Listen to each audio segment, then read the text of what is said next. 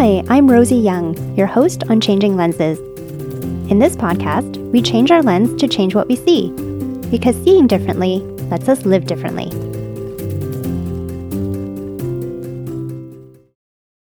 Hi there. Thanks for tuning in to this final episode of Season 1 of the Changing Lenses podcast.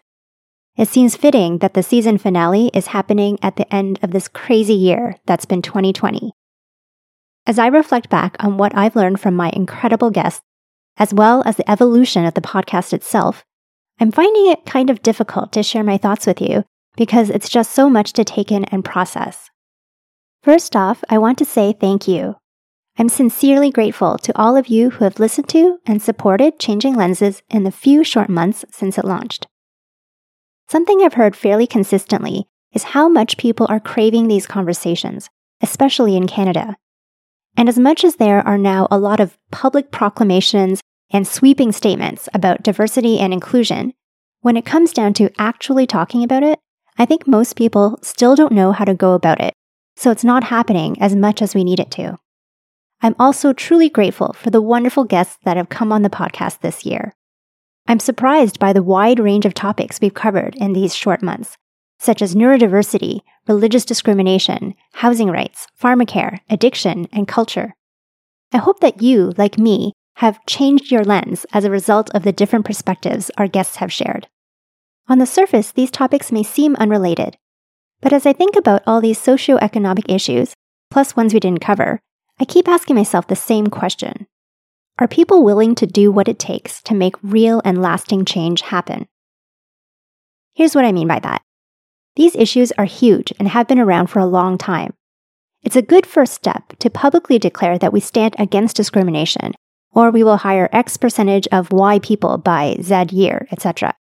But making statements, setting targets, and writing policies alone will not make organizations actually inclusive.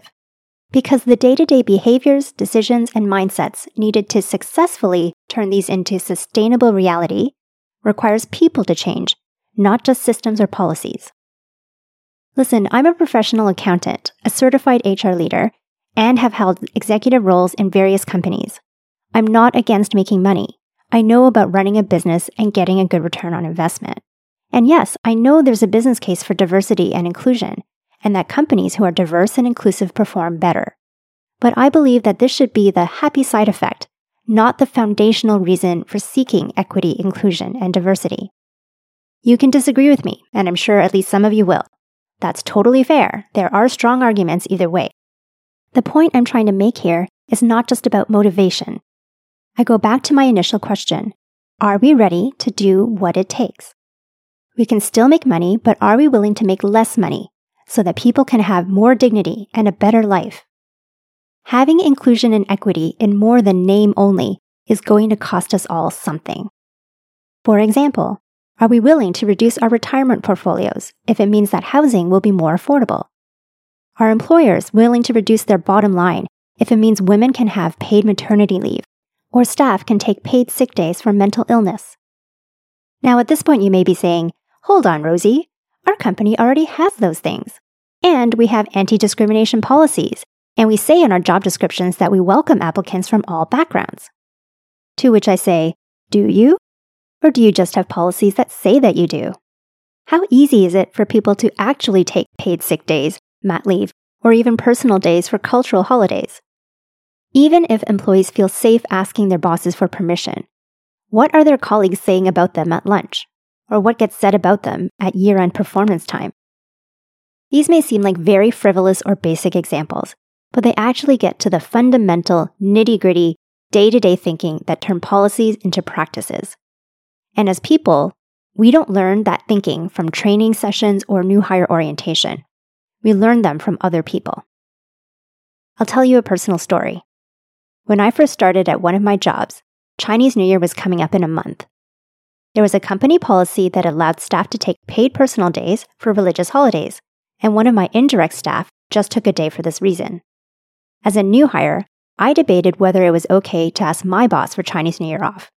I thought I might need to prove myself for longer first, but since there was a fresh example of someone on my own team who took a day, I thought, let me try.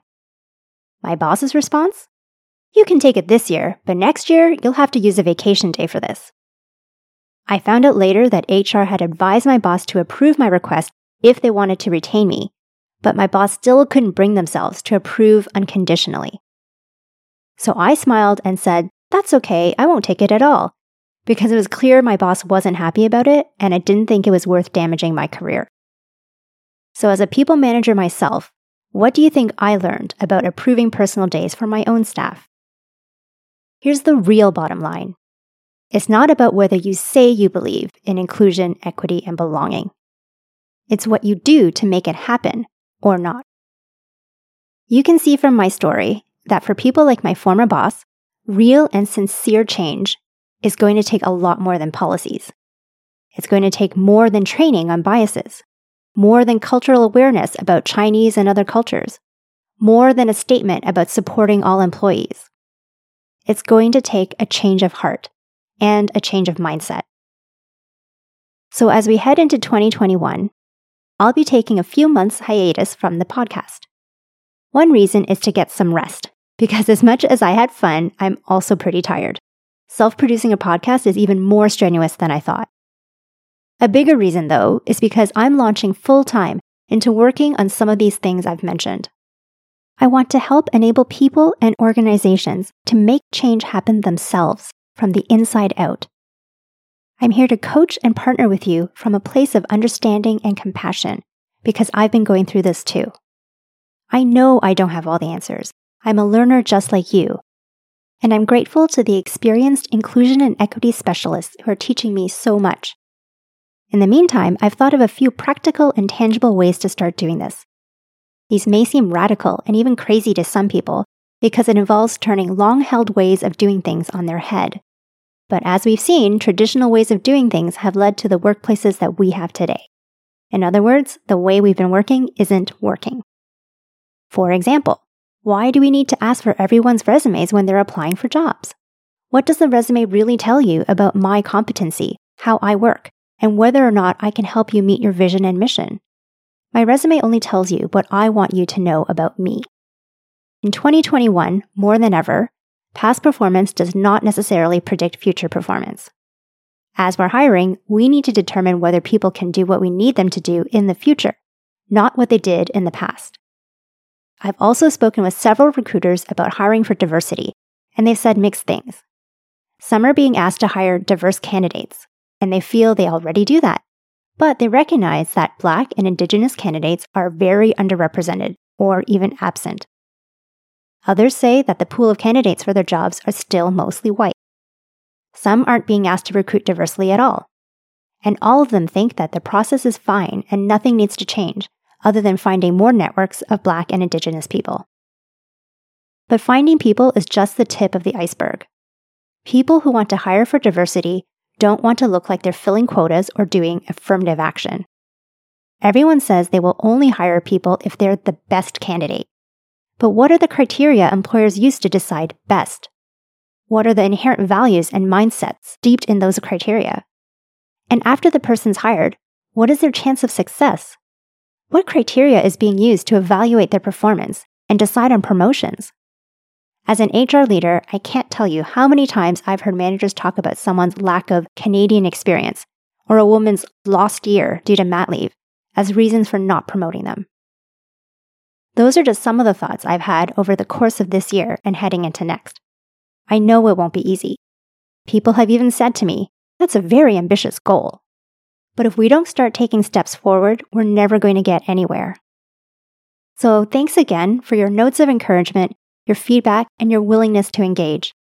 I'm both nervous and excited for the future as I focus my work and the podcast on workplace and financial inequities.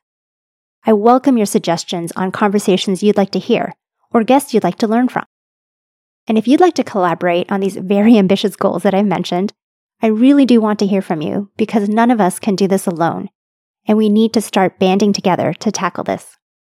You can reach me from my website, changinglenses.ca, or email me at podcast@changinglenses.ca.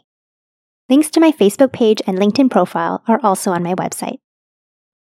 Whatever your 2020 has looked like, I hope that it ends with time for rest, relaxation, and safe or virtual time with your families and loved ones. And I wish you all health, happiness, and new beginnings in the new year. Take care.